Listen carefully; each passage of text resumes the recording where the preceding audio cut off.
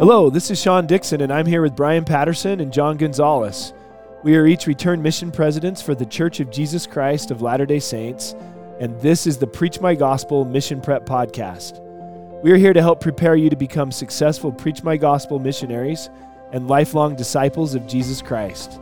In each episode, we explore powerful concepts from every chapter in Preach My Gospel.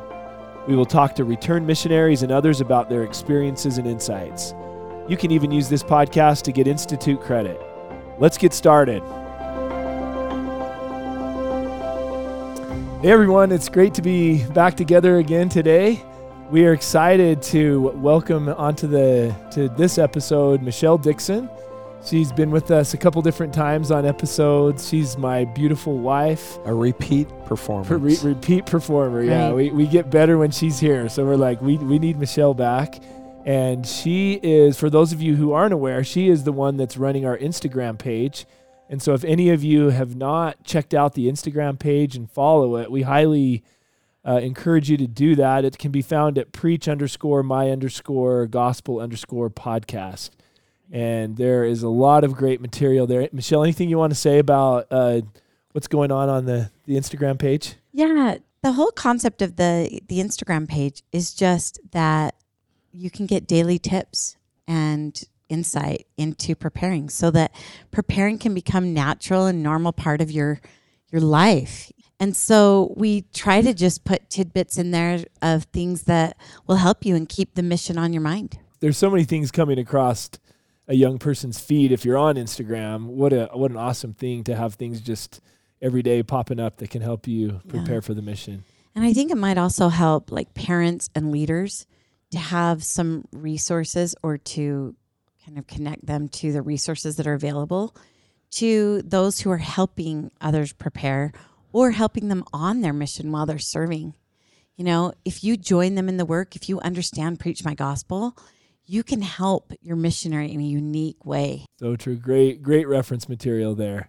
Brian, John, how are you guys doing today? We're doing great. John's fresh off a trip to England, and that would sound like an awesome experience. It was a wonderful experience. We got to go visit Preston and see where the church started its international mission, where the first baptisms occurred in the river. We even saw the apartment where President Hinckley was as a missionary when he wrote his famed letter home saying, "Dad, this is a waste of my time." Your money. And where he received a reply from his father, "Forget yourself and get to work," which changed his whole life. Anyway, it was a wonderful experience to be back there. It was great. Good to have you back. Brian, how's it going?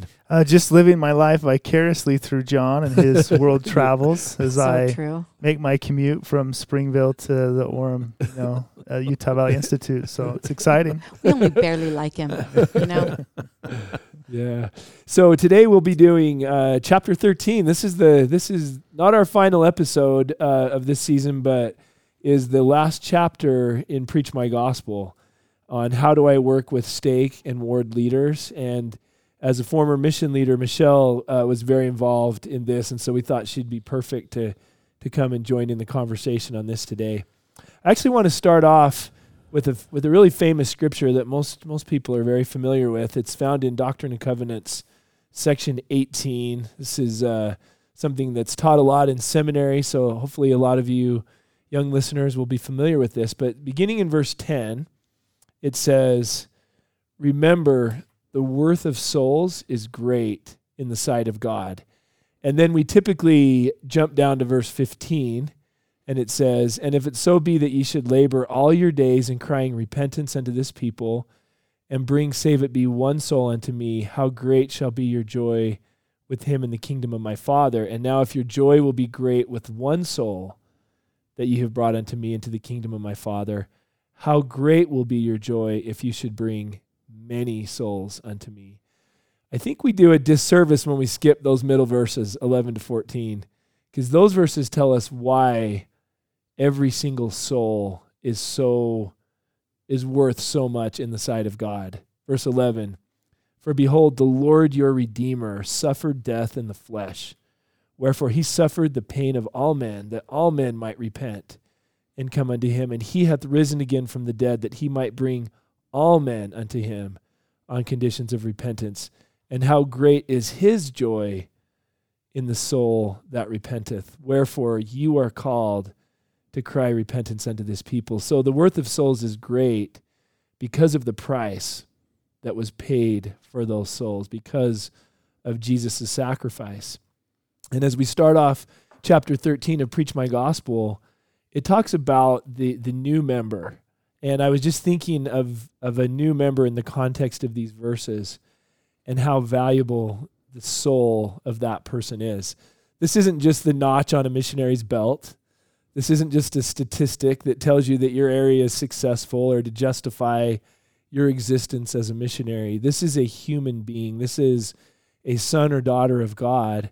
And when they've been baptized, as we talked about in chapter 12 and have had this wonderful baptismal service, that is merely the gate that is opened up for them as they continue along the covenant path. But that convert needs to be treated as if their soul has this incredible worth. Jesus paid the price for that soul, and we have to give that soul the utmost care. We have to give them our full attention to help them to become successful along their continued journey back to the presence of Heavenly Father. So this first section on page 215, moving over to 216, gives some really wonderful paragraphs about that. I'm wondering if any of you have any comments about the worth of the new member's soul and what the missionary's role is in helping them successfully move along the covenant path. You can almost feel the words of President Gordon B. Hinckley, who cared so deeply, as all prophets do, about these recent converts and how precious they are. But you can almost feel his words here. He says there's absolutely no point in doing missionary work unless we hold on to the fruits of that effort. The two must be inseparable. Every convert is a great and serious responsibility. I think those are words you first have to feel. And I'm also thinking that as you're teaching and working with the families, you have developed a relationship with them. And when you move on, you want to leave them in good hands. So there's a vested interest on your part to really make this work well and bring it together between those you're entrusting this wonderful family that you've met with and worked with and seen miracles with, and the people that they now will be associating with, and in some cases starting a new life with, a new culture. Yeah, as they start the on the covenant path. We see this God's teamwork thing happening now, right? We see in missionary work how he set this up to work so that not one soul would be lost. And the organization of it is quite extraordinary, but it does have to be understood. Again, President Hinckley felt so deeply about these new converts and retaining them and holding on to them that you'll recall he gave the three things that every new convert needs. And we can find that in Preach My Gospel on page 217, that every new convert needs a friend. And that friend goes beyond the missionaries. They need an assignment or a responsibility. And every convert needs to be nourished by the good word of God. Elder Patrick Kieran of the 70 at a mission leadership seminar highlighted these three important things that every new convert needs. And he spoke of an experience he had with President Hinckley. And he said, and these were his words, and I'm paraphrasing, he said one of President Hinckley's greatest fears was that he would be remembered as the prophet who built a lot of temples. And so to make sure that he would be remembered as the prophet who said every new convert needs three things, he said, I'm going to sit up in my coffin and I'm going to say every new convert needs three things, right? A friend, an assignment, a responsibility to be nourished by the good word of God. And wow. And so this is important. What would a missionary need to understand about these three things, or what would that look like? Well, we're talking about chapter 13 of Preach My Gospel, the stake and ward leadership, the organization. The friend part comes directly through the stake and the ward. It's the ward family, the friends that develop out of that only the ward can help. Sure, the missionaries have established a friendship, but that has to transition now to the ward. They need a responsibility. The missionary can't give them a responsibility. That's where the ward comes in. And then the ward... And in this sense, a responsibility is often a calling or an assignment from the bishop. Right.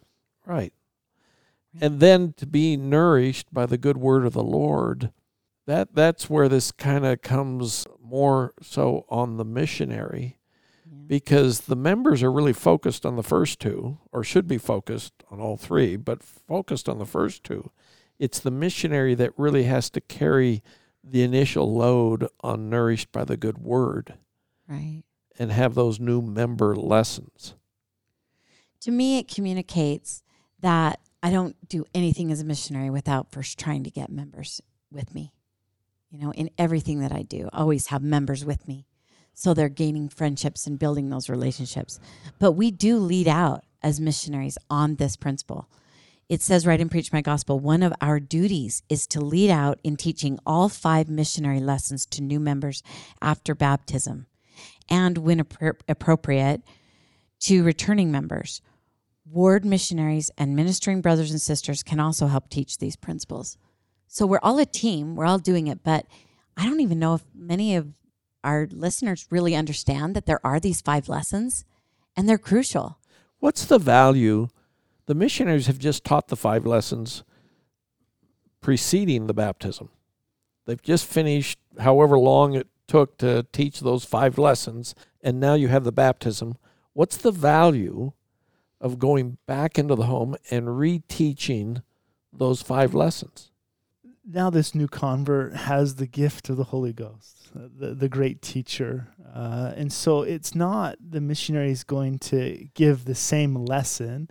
It's as we're talking about the Book of Mormon, for example, in lesson 1, they've had some experience with the Book of Mormon. We're not introducing the Book of Mormon. Now we're helping them share their experience and how they're growing, and maybe even help them learn some effective ways to study the Book of Mormon, and why it would be important that they continue through and finish reading the Book of Mormon on a daily basis, or we bring in the temple and family history consultants to teach them about how to identify family names. And so it's the same 5 lessons, but it ought to look differently now. Yeah, it looks differently primarily because of who's there. Notice what it says. It says we lead out, but who's working with us? Word missionaries and ministering brothers and sisters, right? Now this gives them an opportunity to teach. This gives them an opportunity. It's a little bit different than when we're really trying to get that doctrine to prepare them for baptism. Now we're talking about the next level, and they're with us. It's a great opportunity to strengthen them. And it's a beginning of a lifelong experience of hearing the same lessons over and over and over again. I'm hearing the lessons in Sunday school, in my elders' quorum instruction, taught a little bit differently. I'm hearing the same lesson at General Conference. I'm hearing the same 5 lessons every time I'm engaged in the gospel of Jesus Christ in a teaching setting. And it's definitely packaged a little bit differently here in the new member lessons. And notice in that paragraph it says, under the direction of the bishop, the ward council has first responsibility for strengthening new members and returning members. They make sure that new converts and returning members have friends, are nourished by the word of God, and receive callings and responsibilities. They may request that full-time missionaries help minister to and visit new members. So I think that's important to note. The primary responsibility resides with the ward council. I think the missionary's job is to make sure that that connection has occurred and that they're there to help and assist that ward council in any way they possibly can. I think in many of the areas that I saw, the ward council saw this perhaps as the missionaries having the primary responsibility, and that they were there to assist the missionaries, which we really have backwards in a lot of places. We want to see the baptizing converts, missionary work, and retaining new converts is all one work. It's the work of the missionaries. It's the work of the members. There's this really great tool now on our Tools app that all members have access to, and it's called the Covenant Path Progress, where we can go through and identify every person who's been baptized. And for a full year, as you look at this little app, you can mark off every week they attend sacrament meeting, so you're tracking that. Who are their friends? Who are the people that are fellowshipping them and reaching out to them and welcoming them into their lives? It identifies what their calling is. It identifies what their ministering assignment is. We want them to learn to be ministering brothers and sisters, as well as who's assigned to minister to them. It goes through and it highlights all the missionary lessons and what principles they've been taught. It highlights whether they've prepared a name for the temple. Have they gone to the temple to perform those ordinances? And now we have this in our hands. This is how serious we are about holding on to these wonderful and precious new converts in the church. And so this is becoming more and more, I think, obvious. It's always been important, but it's becoming this focus to really hold on to those that we're helping. Fantastic tool. So I have a question. What do you do? And I had missionaries ask me this question. We understand this. We understand the primary responsibilities with the Ward Council, but in many places where missionaries will be serving, it's in the developing parts of the world. It may not be like their Utah ward. M'Shelle, I'm just curious about your thoughts. What does a missionary do if he goes into a ward or a branch and it's not happening this way? You know, knowing that the bishop has the keys and they don't want to impose and tell a bishop how to do things, how do you sensitively help inspire and train a ward to rise up to their responsibility? I'm curious if you have thoughts or anybody else on that, because I think that's a reality that most missionaries will face. I agree. First of all, I wouldn't make the assumption necessarily that we all understand this. I don't think we understand this. Because the way I hear us talk to missionaries is, what can we do to help you? And the question should be, the missionary asking, what can we do to help you in this work, right? In finding these people and then working together to teach them. So I wouldn't assume that. But when we do hit that, and we will, absolutely we will, I think we set the tone for that relationship right off the top, right? We go to Ward Council if we're invited to attend Ward Council. We go to Ward Council and we start right off asking the young women's leader, hey, what is burdening you? And how can we help? Because isn't who she's working with, aren't these all recent converts, right? So who is burdening you and how can we help you? Who could we visit and take off your list and lighten your load with? So conversations like that. I'm here to help you make your assignment easier and lighter, right? And then also if we go in absolutely as a new missionary to the area saying, all right, I see that brother so-and-so, what's his calling now? What do you have him doing? What are his interests? Who are his people? And constantly keeping on the minds of those leaders, those new people. If we put our minds into the perspective of a new member of our faith, right? And all the overwhelming things that have to go into it. And we've just had these missionaries who've become part of our family. We love them so much. They've helped us to just find God in a new way. So we love them so much. And then what if the new ones come in and they don't care about us? What if they don't even know our name? They don't even realize we're new. That is a miss that I don't think God wants us to have. It's not my convert, not my responsibility. As we've been talking about this, a couple of thoughts comes to mind. One thing that Brian said, it's all one work. There is a tendency in life to think us versus them, no matter what we're doing. Men and women, us versus them. Men do this, women do that. You don't understand me. Okay, but you don't. And we can talk about that later. But I do, and I know what's best. John is. I know what's best. He's a Renaissance man. Yep. And even in our sports, us versus them, who's going to win? Trained with a competitive mindset. And so, in the mission field, there's a tendency to think us, the missionaries, versus them, the members, and they're not doing their part, and we as the members are thinking, gee, they're not working. And Brian, you mentioned it's all one work. I remember a boss of mine when I was with the CIA brought me in and he said, John, we're going to give you a new assignment. You're going to be assigned to the State Department as the agency's representative with the State Department's building program. The State Department is the landlord of all buildings overseas, the embassies. And so all the different agencies that have international presence are basically tenants of the landlord in an embassy. And so you have to coordinate your requirements of your offices with the landlord.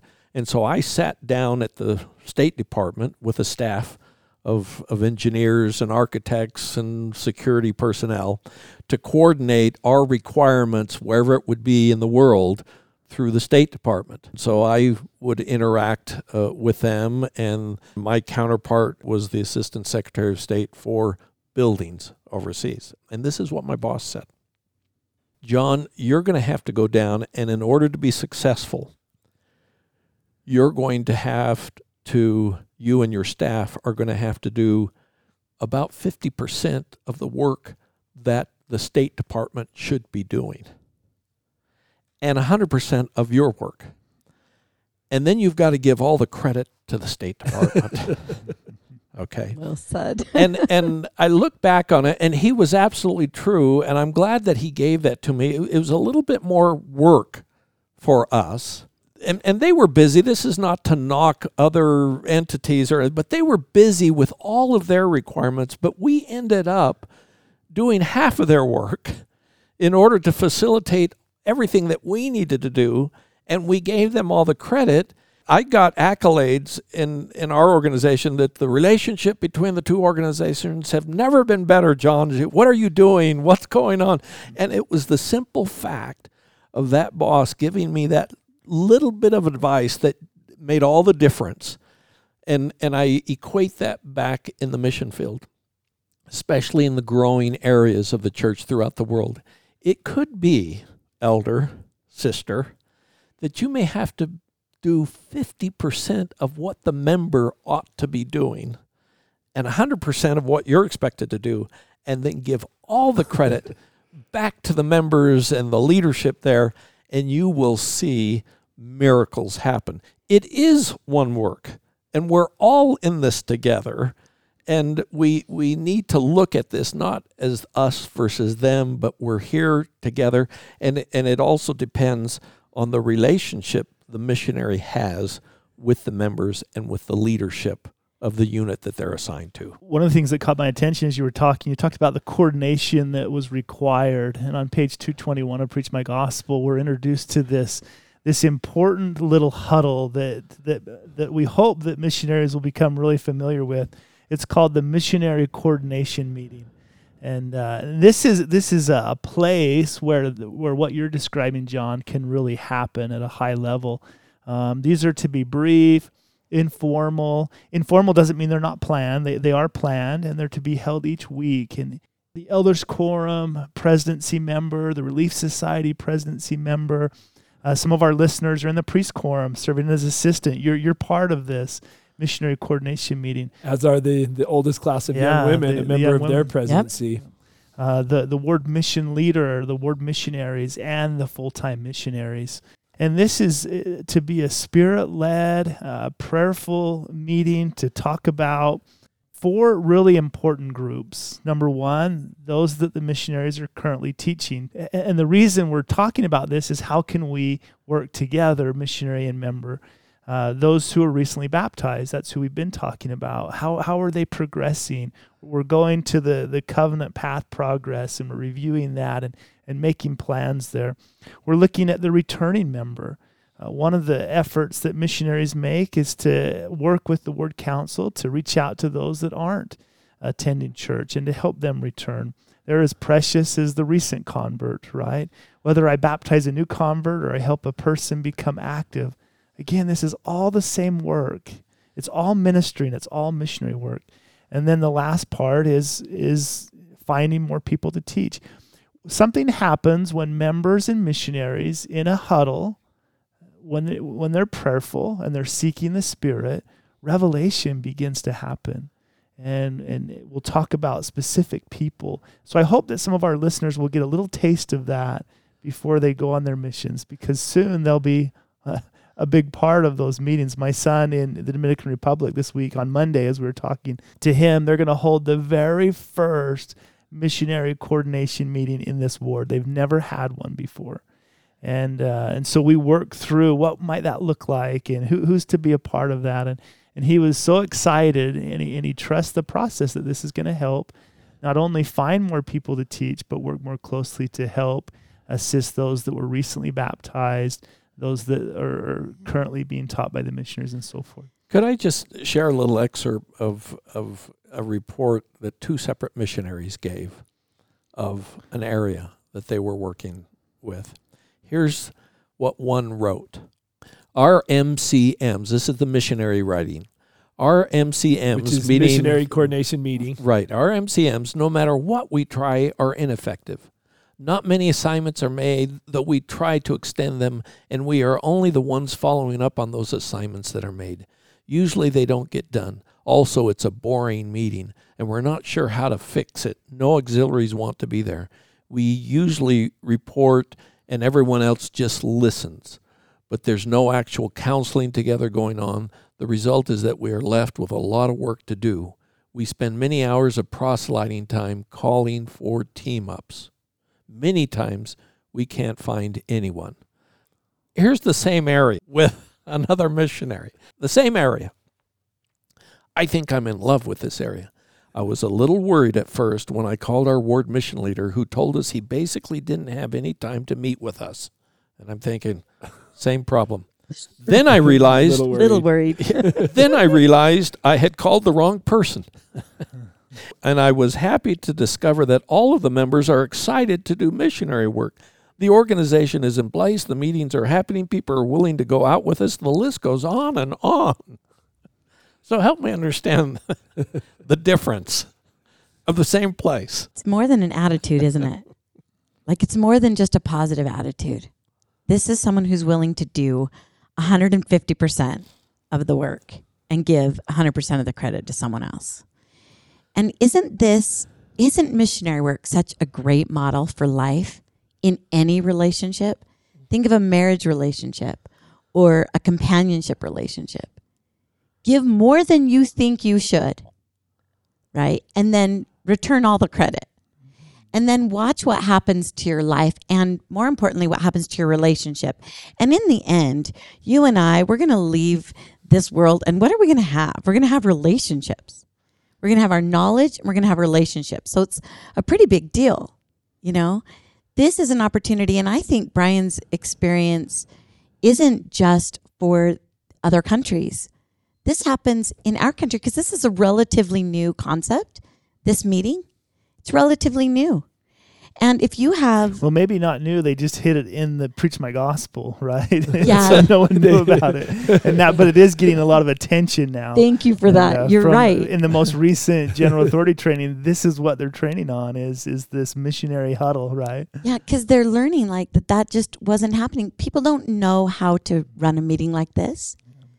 You have, as a missionary, unique training in how to run a meeting like this. And you can really help this happen if you go about it in a charitable, loving way. And I think that's what I feel in that second response. Yeah, and also, as we mentioned before, in one, the person is look at what you are not doing. You are not pulling your weight. And the other is saying, I'm excited. These people are excited, and we're going to make this place blossom like a rose. Yeah. Remember back to the missionary purpose. We're there to invite and help.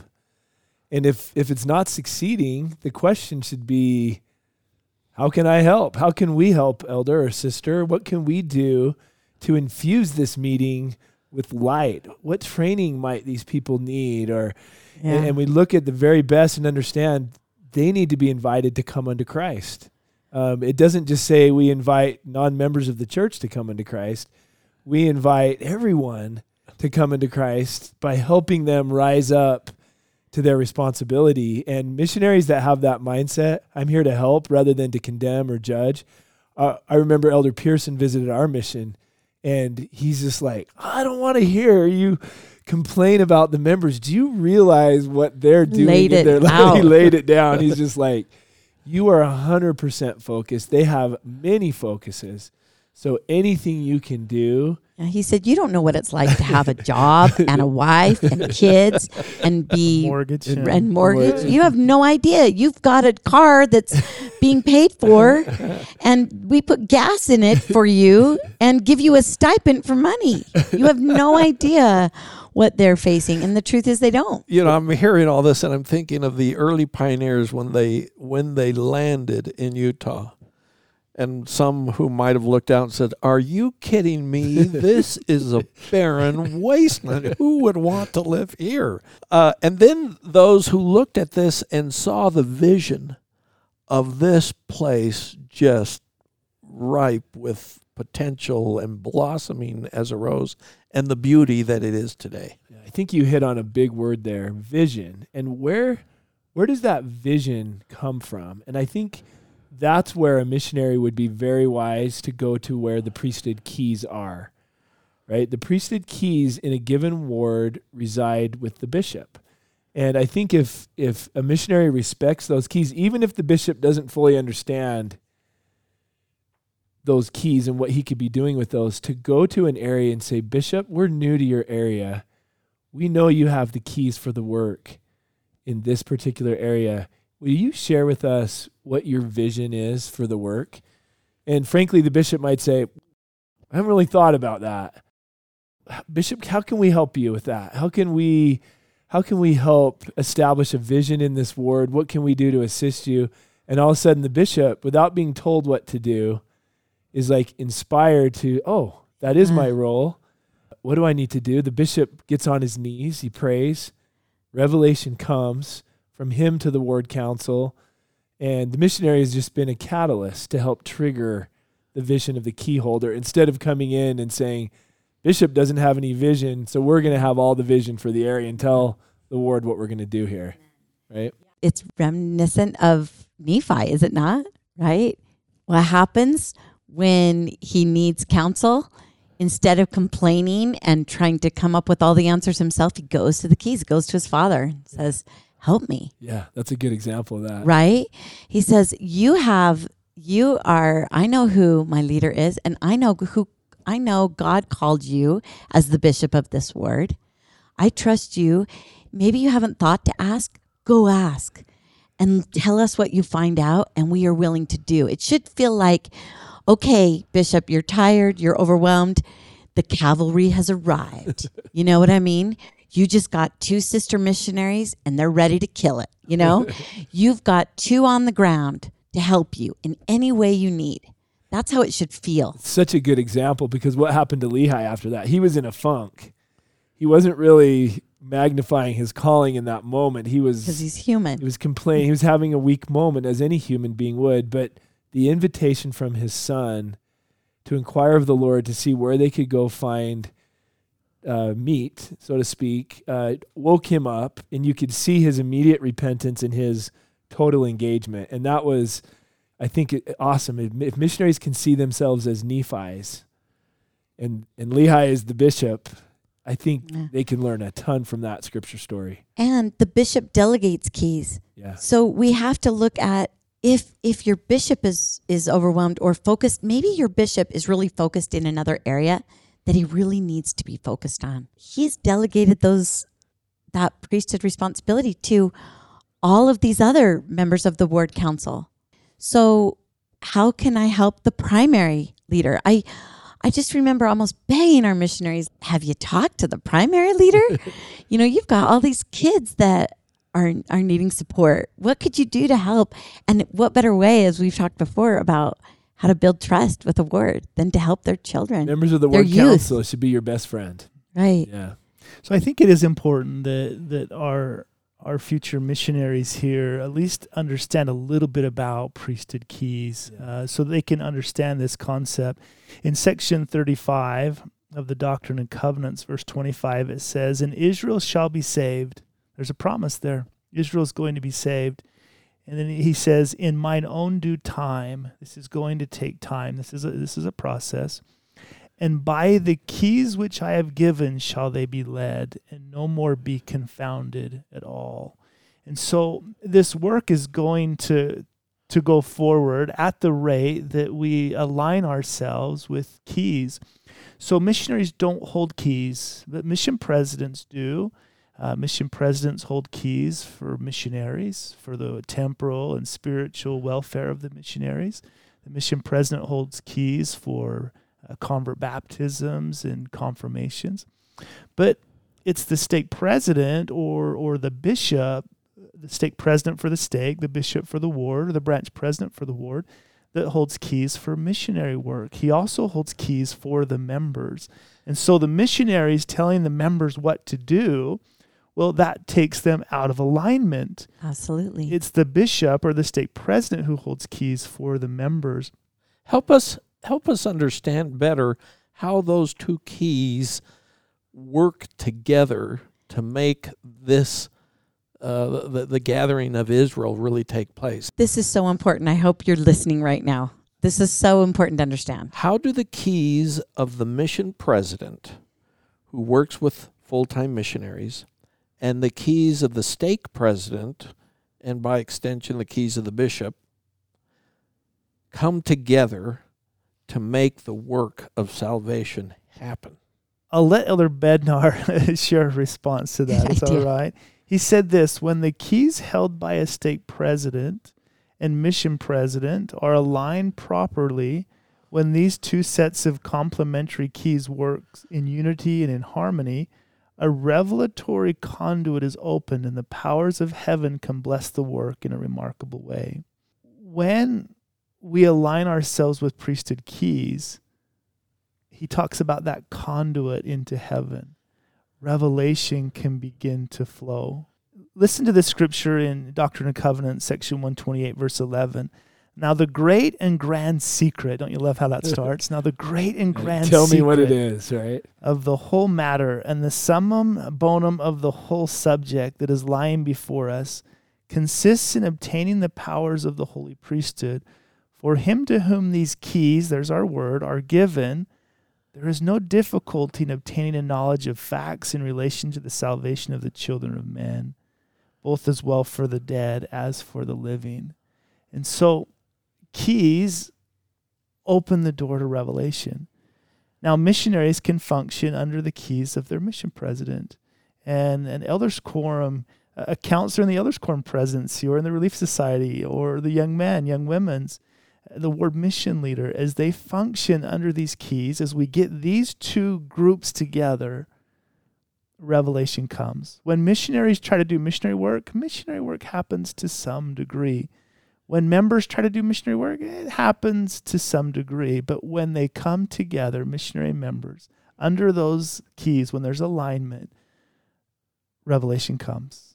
The work progresses. So as I'm understanding it, as the missionary is following the counsel of their mission leaders under those keys, studying what they should be studying, assigned to the area and staying within the area they've been assigned, working in that area as they follow the guidance under the keys of their mission leader, then are touching base with the key holder in the area of which they've been assigned and getting direction of where that key holder wants them to go within the area the mission leader has assigned them.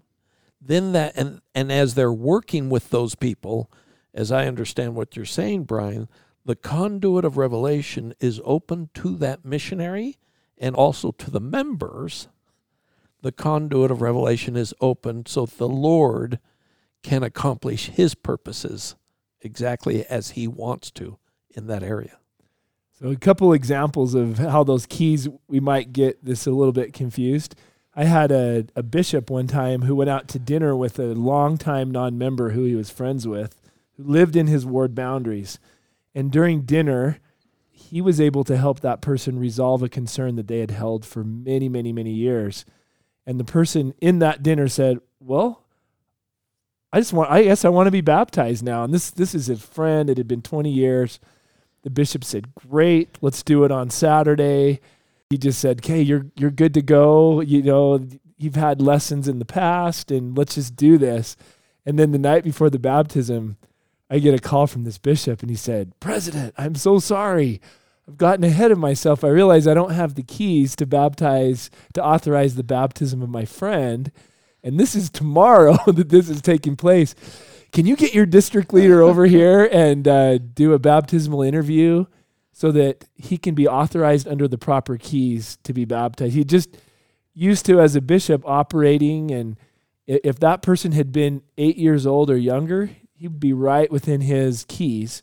But as soon as someone turns 19... 19. I'll help you, Sean. Yeah, I'll help you. Got you. That's why we have four of us. President, I'll help you, President. I think he, through revelation, just changed the age of accountability. Hey, I think as a parent, I'm okay with that. The age of accountability should start at 19, right? Sounds That better. would be awesome. Yeah. So think of all the things we could get rid of. That's so true. So at age 9, that now becomes the responsibility, and the bishop can't determine whether a 12 or 15 or 30-year-old is to be baptized. He should be consulted. He should be worked with.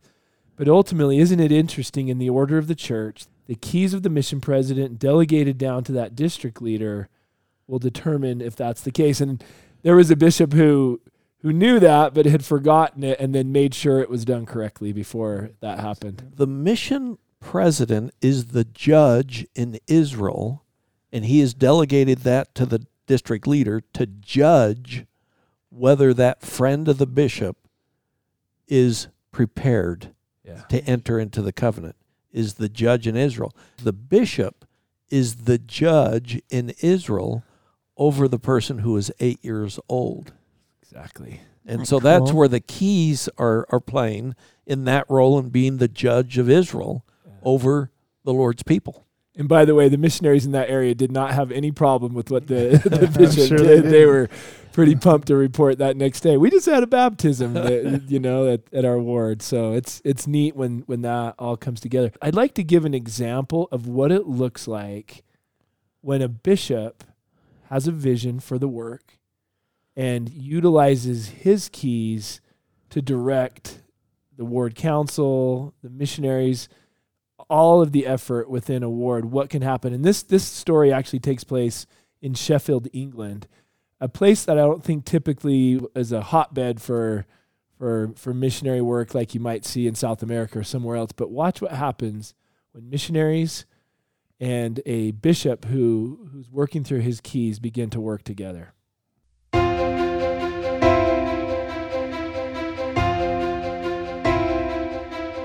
I was in a leadership meeting with the state president.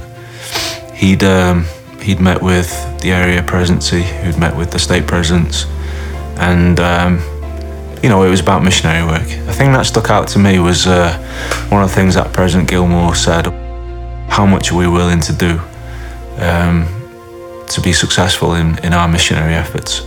So I prayed, I knelt in prayer, and the next morning when I arose, I just felt completely comfortable about everything. I felt at peace. I have the keys for the work that I'm responsible for in this ward. And I know for a fact that was inspiration for me to use those keys to start something that would be very, very significant. Bishop shared with us his vision for the ward. He had this vision of us increasing the strength of the ward numerically by a large number. That's how we came to be ward mission leader and assistant ward mission leader. From that point on, it was game on. It was like, this is serious stuff. This is the Lord's work. So I met with the ward council. We looked at goals for the year. They were bold and ambitious goals. We felt prompted, along with the full-time missionaries we were working with at the time, that we should set a goal for 24 baptisms. Now, that, for our area, was a high number. And we set a goal for reactivating families as well. We had the faith that we could do it. And then miracles started to happen. As the bishop and the ward council got actively involved in finding, teaching, baptizing, and rescuing, the work began to progress. The ward mission leaders took responsibility to find and coordinate opportunities for the missionaries to teach. They involved the members, and soon, members and missionaries were working side by side, teaching and testifying, rescuing, and inviting others to receive the gospel of Jesus Christ. I remember standing up in sacrament meeting one time and talking and saying, I feel that there's a lot of work for us to do, that we'll grow, and that there will be a time when we open up those dividers in the cultural hall, and it will be full. It's happened. So within a period of a year, we went from having 2, maybe 3 baptisms per year to suddenly having 30 baptisms in the first year. And within the space of 2 years, 50. The success of it's not down to me. The success was down to the faithfulness of the individuals, Brother Greg Nettleship, Brother Robert McEwen, who was called as ward mission leader and assistant ward mission leader, respectively. They served diligently. I was just astounded. Obviously I was actively involved, but I was also able to kind of take a step back and just look at everything that was happening. Amazing things that Heavenly Father was, without question, directing and architecting along the way. And it was great to see all the miracles that were unfolding.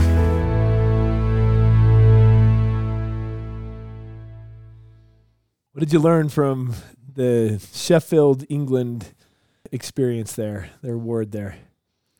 I think what caught my attention was the bishop's comment that he could see Heavenly Father was directing this work.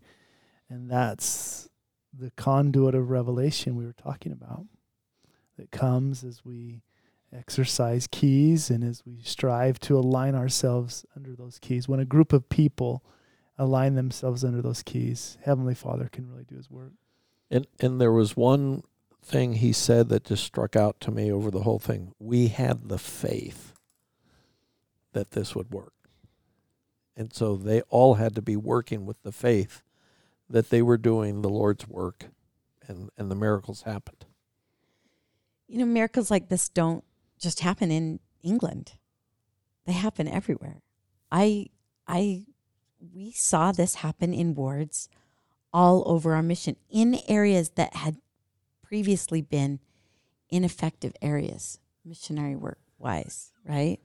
We saw that happening over and over again. I think we need to acknowledge that miracles happen in missionary work when vision and faith and keys come together and work. It's amazing, isn't it? You have witness of that, don't you, Brian? Amen. Yeah. John, you've seen it. It actually happens.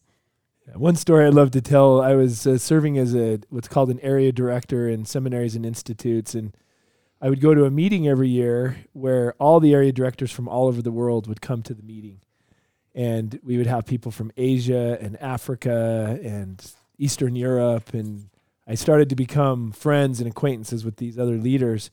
And one day I heard one of my American counterparts talking to one of the African leaders, and they were talking about forming branches just overnight. Like the baptisms were so high and the work progressing so fast in Africa. And the American area director said to this African area director, "How do you do that down there? Like, how is that happening?" And I just never forget his response. He just said, "Brother, we have the restored gospel." It was just that simple. We're like, I guess we have that in America too, right? You know, but it was that simple, powerful faith. Yeah. When you stop and think what we have the restored gospel. We have Jesus Christ leading this work. And when we tap into that power and quit thinking of ourselves as just these kids from wherever and what business do I have being part of a miracle, and we start to really think that if this is God's work and if it really is true, that we should expect miracles. And I think that's what I saw with this group is the vision came through that bishop, and then the Spirit hit the ward, and they exercised faith in what they had learned. Did you notice how astounded the bishop was by it? Yeah, he's like wow. He was astounded. He was like, I realized this is God's work. And that's, I think, those moments in missionary work that are so exciting when you realize, oh my goodness, I was a conduit to make something happen that was eternal and significant in nature. What we just heard was a perfect example of a ward mission plan that is described on page 222, and the ward following through and seeing the miracles. And I happened to come across something similar in the state of Washington when a particular ward had set a goal for 24 baptisms for the year. And I had visited the ward perhaps in about November, and they already had 20. And compared to all the other wards in the stake, and for that matter, many other wards in other stakes in the surrounding area, I was just curious, why was this happening? And I happened across in the foyer as I entered into the chapel a stack of the ward mission plan. It was small. There were only 7 steps on it. And I looked at it, man, this is simple. It followed exactly what page 222. And I was asking the bishop, and I found out that the ward council had come together, and as the ward, they had all invested in it, and the full-time missionaries were the ones that were always in the homes delivering reminders and keeping it in front of the members. And this was an energized ward focused on the work of salvation. And the clip that we just played is a great example of that. I love Preach My Gospel because the Lord is giving away the secrets of how to accomplish the great gathering in the latter days. And, for a young, preparing missionary, pages 220 to 222 don't seem that appealing, but you get these bolded titles in here. This is the who's who. And as a young person, I knew who my stake president was, but I didn't know he had anything to do with missionary work. And I knew who the high counselor was that would come to speak once a month, but I didn't know he had anything to do with missionary work. And of course, I knew the bishop; he was great, and the various ones. So you have these bolded titles of key players, the who's who of missionary work, right? That I would, as a young missionary, want to establish a relationship with, or at least this helps me understand their role in missionary work and how I can approach them. And how I might interact with them in a way that can bring about the work of salvation within this area that we're assigned to serve in. I love that about the secrets, because they're not secret. They're right here. He's outlined it for us. There's nothing magical about what happened in that ward. They just actually made their meetings focused on what Preach My Gospel tells them to focus on. If I could say a word to the sisters who are preparing to serve, sometimes we don't read the text. We don't read what are the responsibilities of stake and ward leaders. Maybe because we have had fewer lessons on priesthood, or maybe those lessons focused on other aspects. That may be a possibility, but I just find a lot of the women that I know, they really don't understand what are the responsibilities? And so when they attend these meetings, they don't know their role and the power that they have and what they can bring to it. So I think understanding these, I agree with you, Brian. Every missionary preparing to serve or every missionary serving needs to understand these. Really read this. It's outlined perfectly in Preach My Gospel. So we're in the business of reuniting Heavenly Father with his children. Every one of these souls is so precious, so valuable to God, as we talked about at the very beginning. And as we conclude, we just want to reiterate that all of these things that we've talked about, the importance of working with stake and ward leaders, are all for the end that we can help Heavenly Father bring back his children into his presence and help them to become like him. What a great work to be part of. It has been such an incredible thing to walk through every chapter of Preach My Gospel now in this podcast and to learn what the Lord has revealed to his leaders about how we can be successful. And I know if we'll incorporate and follow these principles, that we truly can expect miracles. We hope you enjoyed this episode of the Preach My Gospel Mission Prep Podcast and that it helps you in your study of Preach My Gospel and preparing you for your mission. Please join us for our next episode. And if you feel this podcast might be helpful to others preparing to serve a mission, please invite them to join us on our journey through and discovery of Preach My Gospel. For more information on how to get Institute credit for this podcast and other offerings by the Utah Valley Institute of Religion, please visit utahvalleyinstitute.com. You may also find us on Instagram at Preach My Gospel Podcast. Feel free to send questions or comments to preachmygospelpodcast@gmail.com. The Preach My Gospel Mission Prep Podcast is produced with the permission of the Utah Valley Institute of Religion. The hosts are expressing their personal views based on their own experiences, applying the principles of Preach My Gospel, and accept full responsibility for the content in these podcast episodes.